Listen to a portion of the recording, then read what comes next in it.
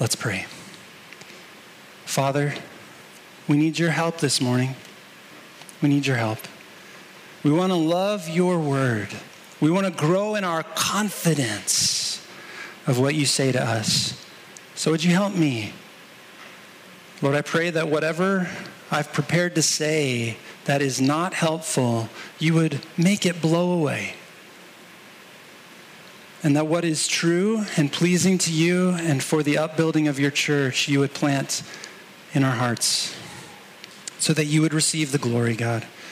Help us. We need your help. And it's in Jesus' name we pray. Amen.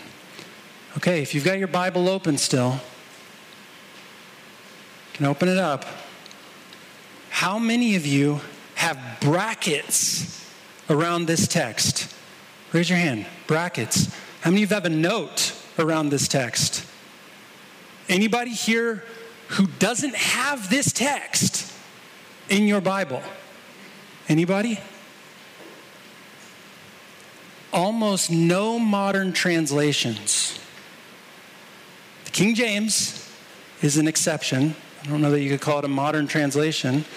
But almost no modern translations have this passage in it without brackets or without a note. Why is that?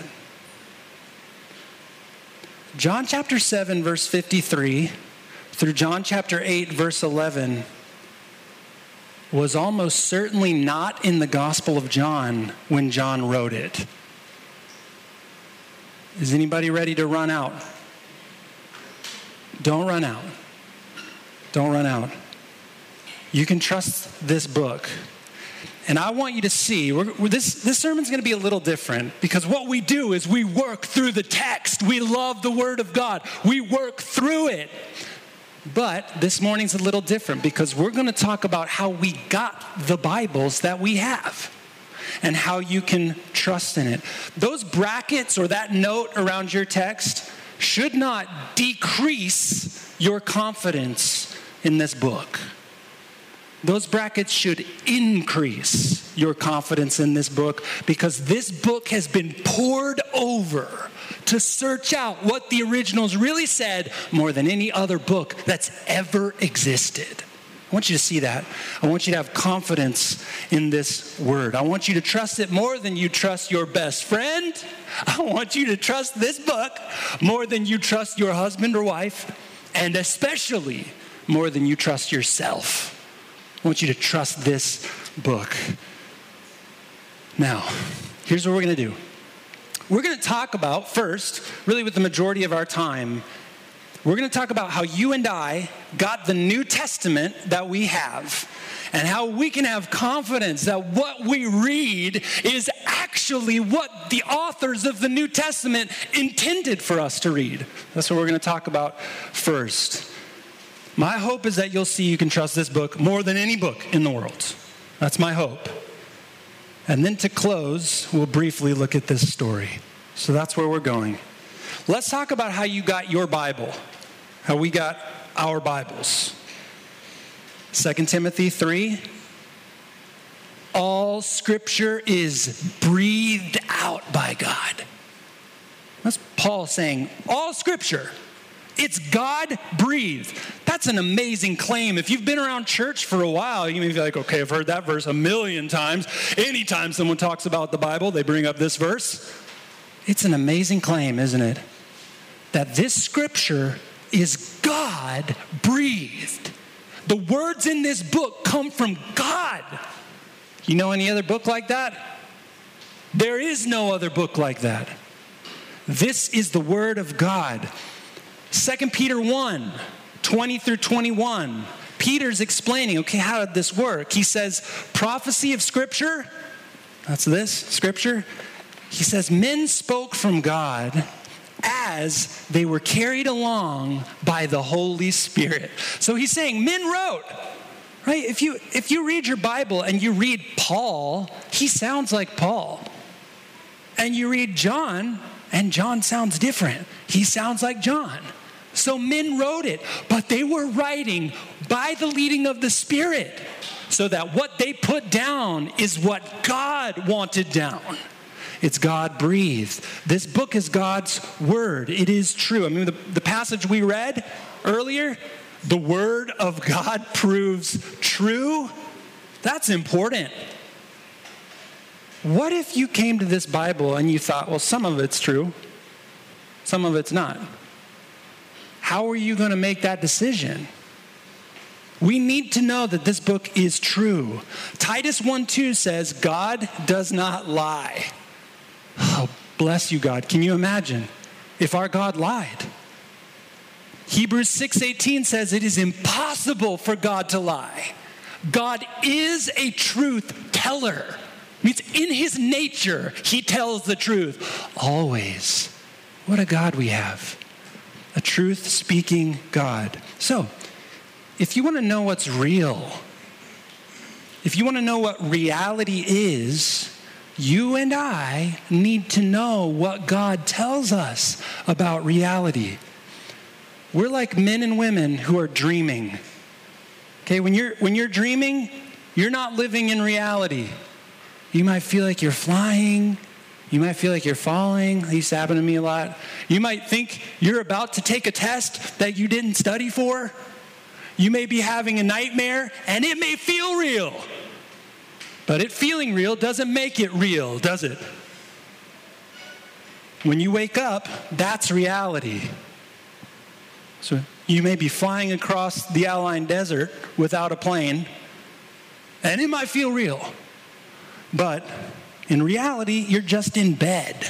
That's you and I without God's word. We're sleeping. I mean, there are all sorts of things that feel real to us, but they're not. We're sleepwalking through life. We feel like, oh, power and praise and money, that's real. That's what's going to make me happy. What's happening inside, I can trust that. That's real. We're asleep. Until God comes along and says, no, what's real is me. You want to talk about real? Heaven and hell are coming. They are bearing down on you. Sin, your offense against me, that's real. I am the treasure of the universe. That's real. We can't know that without the word of God. Your emotions won't tell you what's real. Social media is not going to tell you what's real. This book will, because God never lies. This is your entrance into reality. It is. Because this is God's universe. He sees things the way they are. And he tells us how they really are. And he never lies. So, we care what the Bible says because it's God speaking to us with authority. So we really care what it says. But that also means that we deeply care that the Bible we have is truly what God intended for us to read. Do you see the connection there? There's some people who say, well, this is God's word. We love it more than anything. I don't want to hear about how we got it. I don't care. Whatever's put in front of me, that's all I want. No. If you believe this is God speaking to us, it means you deeply care that what's in here is what the original authors wanted to be in there. And we do. Christians do care. And we work hard to make sure that we know. Now, in the Gospel of John, so this gospel, Jesus tells his disciples, I'm going to leave you guys, but I'm going to send the Holy Spirit. He's going to remind you of what I've said, and he's going to teach you all things. So that's John 14:26. Jesus says the Holy Spirit will teach you all things and bring to your remembrance all that I've said to you. And he did. The Holy Spirit did. These men, the apostles and their co-workers, wrote down the 27 books of the New Testament that you have. They wrote to churches. Okay, that's how you got your Bible. They didn't have typewriters. They didn't have email. They wrote probably on papyrus, which is like a reed that you unfold. And they sent it to churches. And guess what?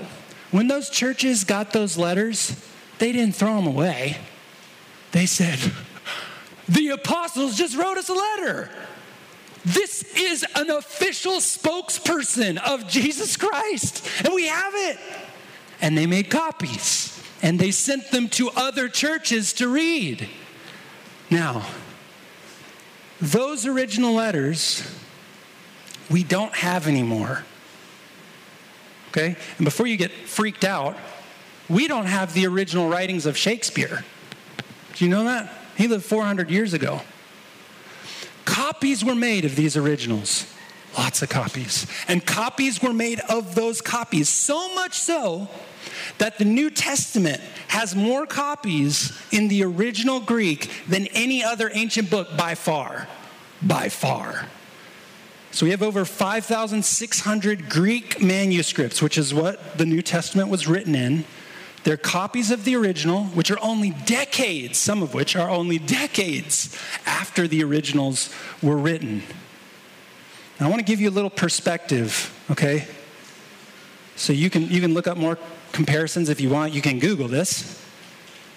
Do you know who Plato is? I don't mean Play-Doh, like the stuff you squish. Plato is the most famous ancient Greek thinker. Do you know who Julius Caesar is? Yes. Plato and Julius Caesar wrote things down. Now, we have about 250 copies of what Plato and Julius Caesar wrote. That's a decent amount. The earliest copy we have of Plato's writing, so after he wrote, the earliest copy we have is 1,000 years after he wrote. The earliest copy we have of Julius Caesar is 1,000 years after he wrote. Okay? Compare that with the New Testament, 5,600 copies in the original Greek, some of which are decades after they were written. We don't question whether Plato wrote what he wrote. We don't question whether Julius Caesar wrote what he wrote. We have so much better evidence in the New Testament. I mentioned Shakespeare earlier. If you guys know Shakespeare, sorry, this is another Western example. But he's the most famous English writer ever. He wrote 37 plays, lots of other poems. We don't have a single original play. We're confident of what Shakespeare said because we have copies. Did you know that New Testament scholars, so these are believers and unbelievers, Christians and non-Christians, say we have way more confidence in what the New Testament says than we have in what Shakespeare said, who only wrote 400 years ago. That's amazing. Now, the way these copies were made were by hand. You know what a printing press is? It's like where you can set type and you can print onto a page and you can print another page. Put some ink on it, print another page. Put some ink on it, print another page. That was not invented until the 1400s.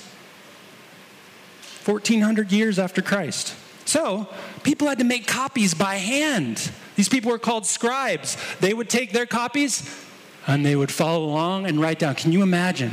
Can you imagine the cramp you would get copying down the New Testament? But they did. Now, sometimes someone making a copy would make a mistake. Can you imagine making a mistake if you were copying the New Testament? Yeah.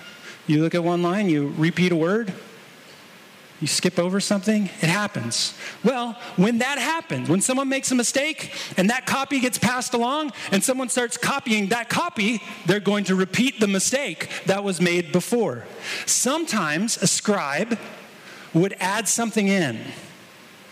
Now, this was very rare because they believed they were writing down the Word of God. But occasionally they would, or they would add a small section of text that they didn't know what to do with. But we can know when they did that, when they made a mistake or when they made an addition, because we have so many copies. Follow along here. I want you to think. You're going to have to think about this. The fact that there are differences in the copies we have does not mean we cannot know what the original said. Follow me. You're going to have to think. Because there are differences in the manuscripts, and there are so many manuscripts, some people, especially Muslims, will say, oh, there's so many mistakes in all these copies. These copies are everywhere, so you can't know what the original said. Your Bible is corrupted. Anybody ever heard that? I want you to see that the opposite is actually true. The number of copies we have means there will be more mistakes. But because we have so many copies, we know exactly what are mistakes. So follow along. Here's an example. It's a very simple example, but I want you to see that more copies with more mistakes actually helps you know the original. Okay, follow this. I'm at home, and I'm going to go to the store, and I write a note to my wife. Now let's imagine for some strange reason the note is destroyed. But my kids made copies. So my wife has now 2 copies of this note I made. All right? Just 2. One says, "Dear Caroline, I've gone to the Bacala to buy some food. I love you, John." The second copy says, "Dear Caroline, I've gone to the Bacala to buy some food. I miss you, John." Can you know what my original said? No. It's 50-50. Did I say I love you, or did I say I miss you?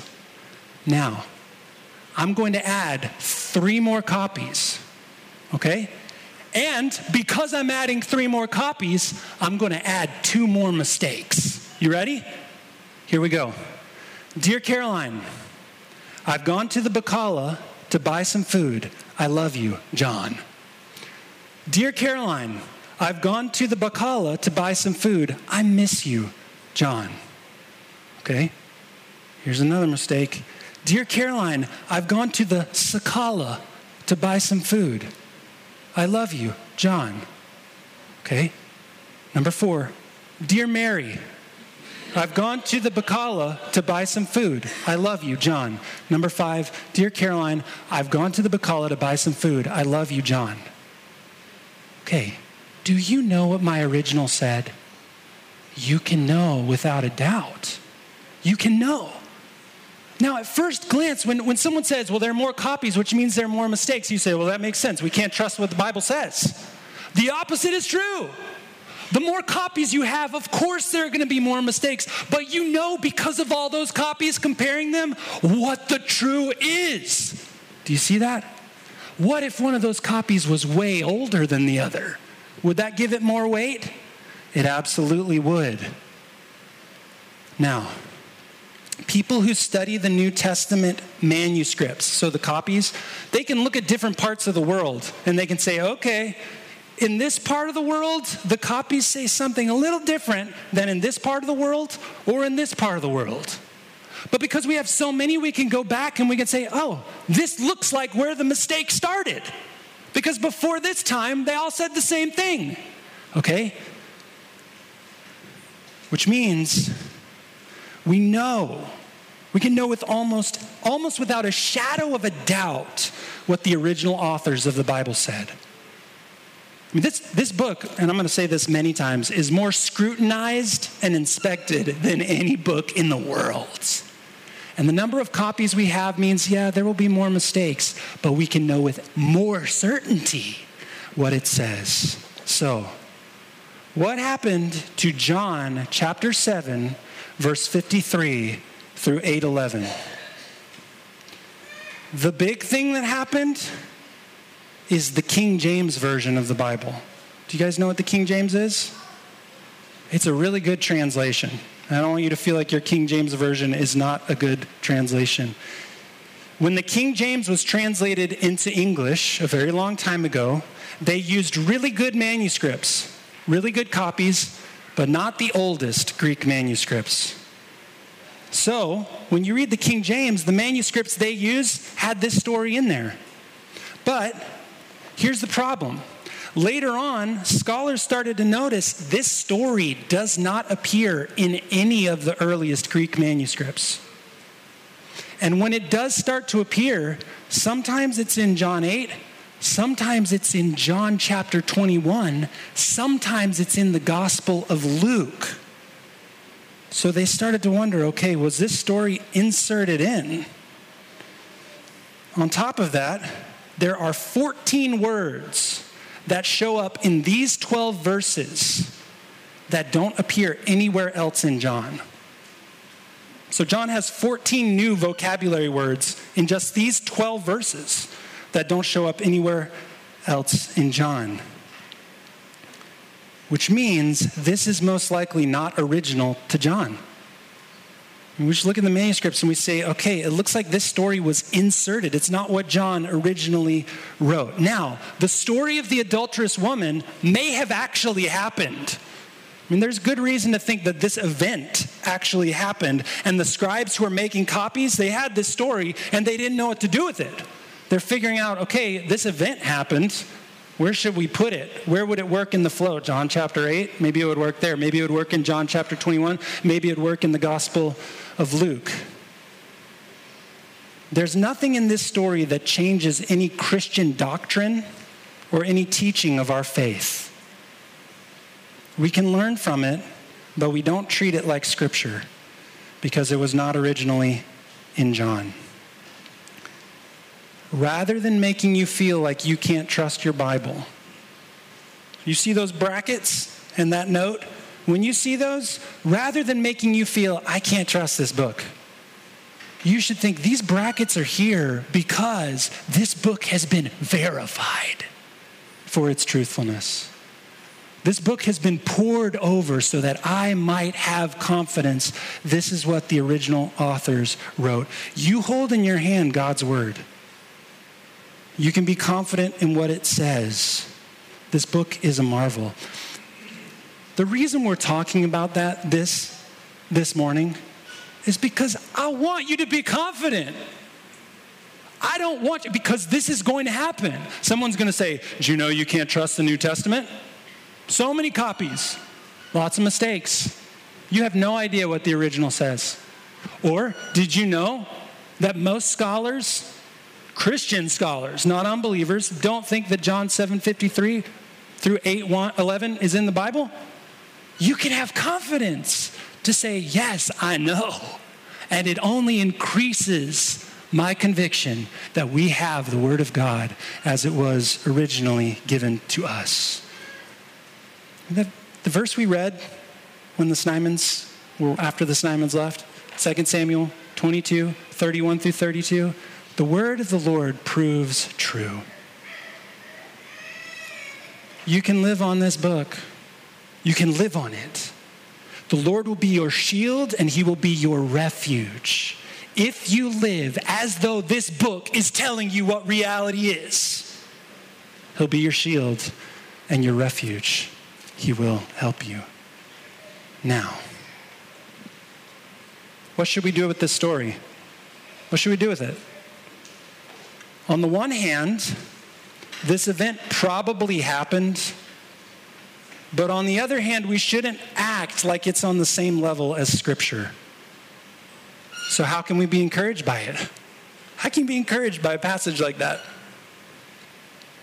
We can be encouraged through this story by noticing what it tells us about Jesus and then seeing where the Bible confirms that those things about Jesus are true. So that's what we're going to do real quick. We're going to look at this passage and see how the Bible confirms what this passage is telling us about Jesus. So here's the first thing that we see in this passage that the Scripture agrees with. He's wise and he knows our hearts. Notice, the scribes and Pharisees bring a woman to Jesus they say was caught in the act of adultery. And they want Jesus to say, kill her, execute her.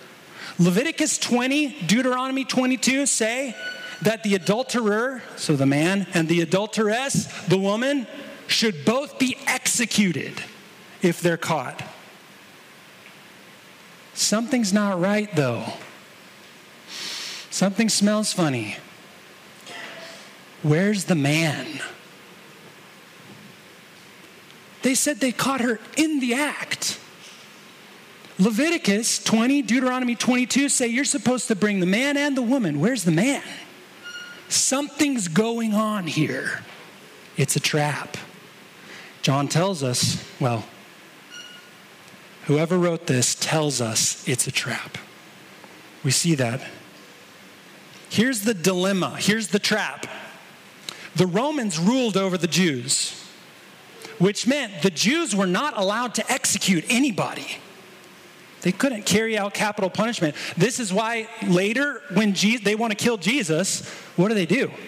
They take him to Pontius Pilate, the Roman ruler, because he's the only one with authority to kill someone. So what they're hoping is, okay, Jesus is going to agree with the law of Moses. He's going to say this woman shall be killed. We'll kill her, and then we'll go to the Romans and tell them that Jesus is the one executing people. Trap. Or if Jesus says, no, come on, guys, let's not kill this woman, they'll immediately run off to the other Jews and says, this man, he doesn't believe the law of Moses. Do you see the trap? This is a trap, and they think it's a pretty good one. But Jesus doesn't fall for it. He's wise. Instead, he turns it on them. And he says, okay, go for it. Stone her. If, and only if, none of you are guilty. Now, in the law of Moses, you didn't have to be sinless in order to carry out the judgment of execution. So Jesus is not saying only sinless people can carry out justice. But Jesus knows hearts. I think Jesus is seeing into these men's hearts. They are adulterous men who do not care about God's law. They don't care about God's law. Where's the man? They don't care about this woman. That's obvious. All they care about is killing this innocent man, Jesus. That's all they care about. In Romans 2, Paul, who was a Jew, is speaking to Jewish people who don't trust in Jesus.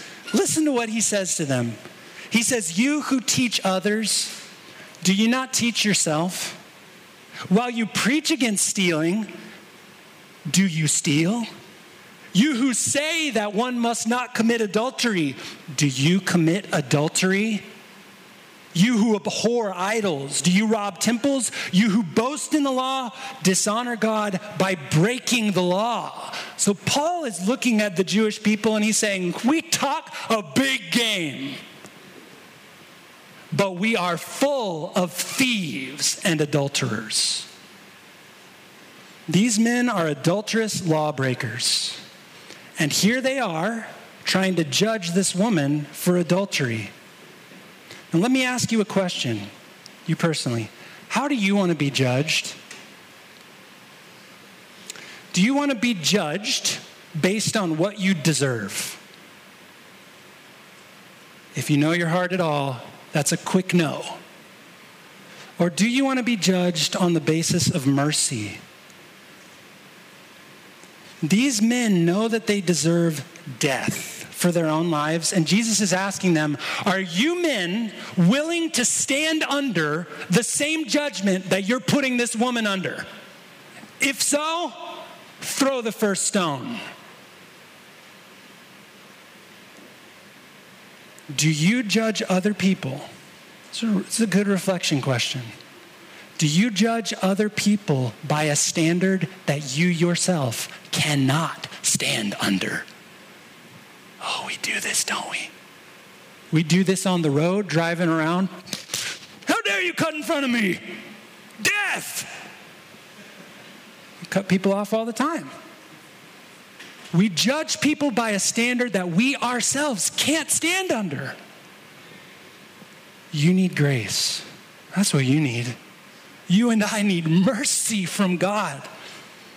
Before you condemn others, look to yourself first, and then run to Jesus for mercy, not for what you deserve.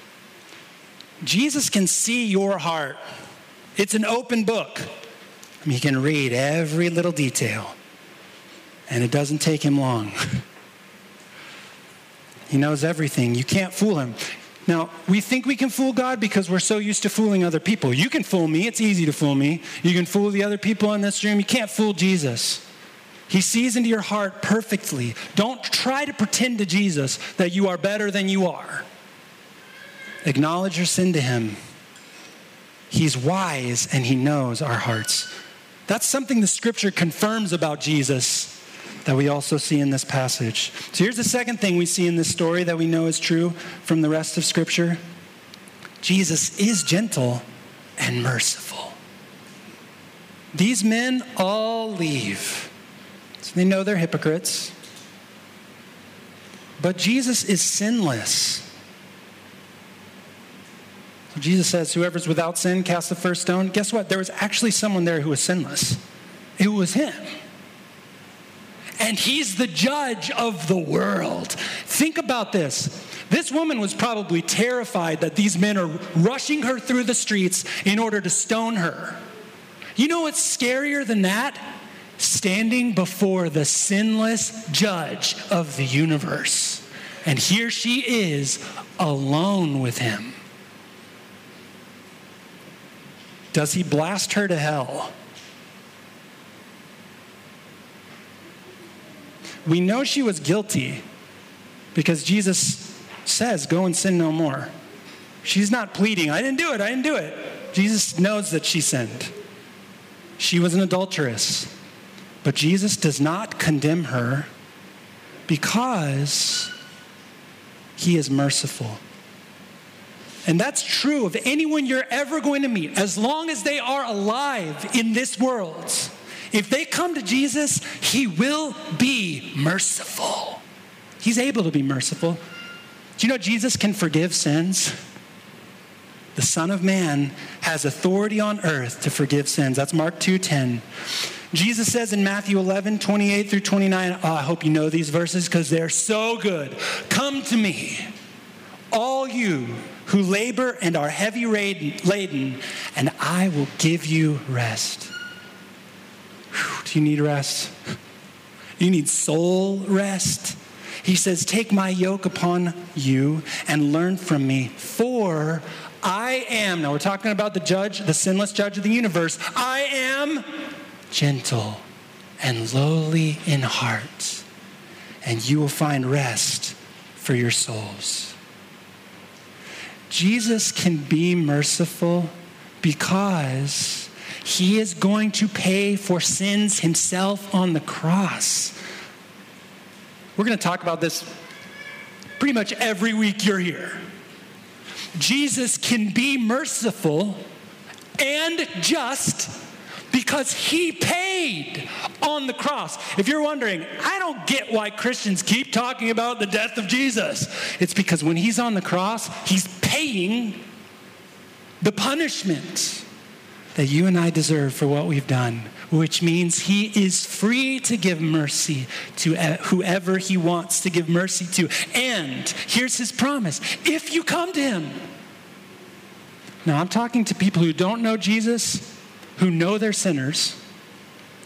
And I'm talking to Christians who have sinned again and again. You know what happens when you do that? You feel like, I don't think I can come to Jesus anymore.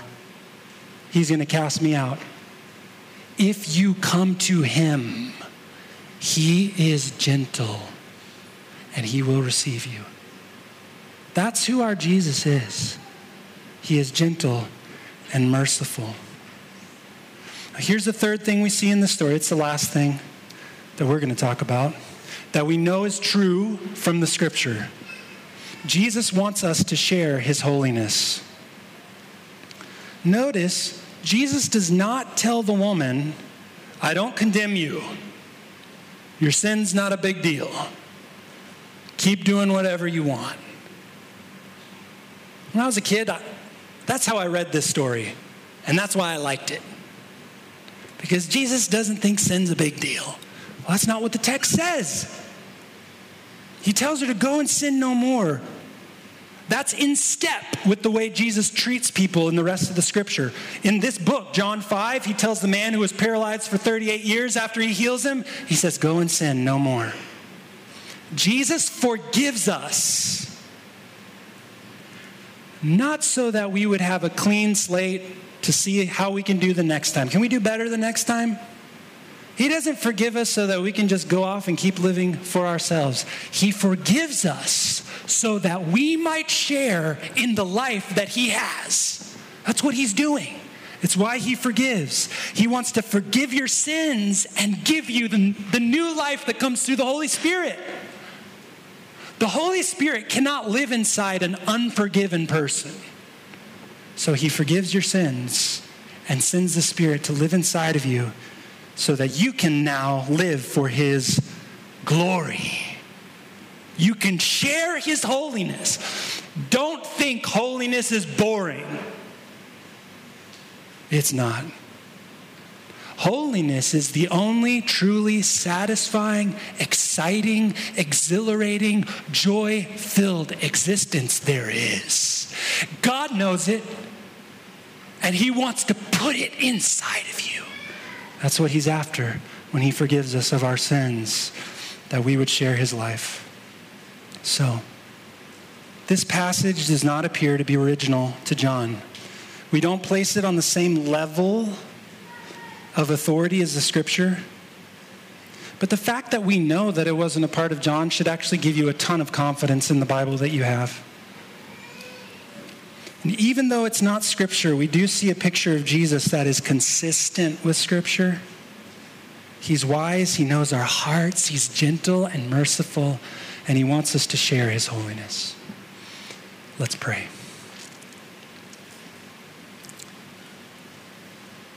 Thank you, Father, for giving us this book. We are not left in the dark. You have spoken to us, and your word is a lamp to our feet and a light to our path. Thank you. Thank you, oh God, for the way that you've preserved the Bible for us. That we can know what you intended through the original authors. Thank you, God. We have an embarrassment of riches in the copies we have of your word. Oh, I pray that you would make us confident men and women in what you say, not just so that we can win an argument with an unbeliever, but so that we can sink our roots deep down in this word, because your word proves true. Would you give us life as we read it and treasure it? Thank you, Jesus, that you are forgiving, gentle, merciful, wise. You're our King. Help us to share your holiness. It's in the precious name of Jesus we pray. Amen.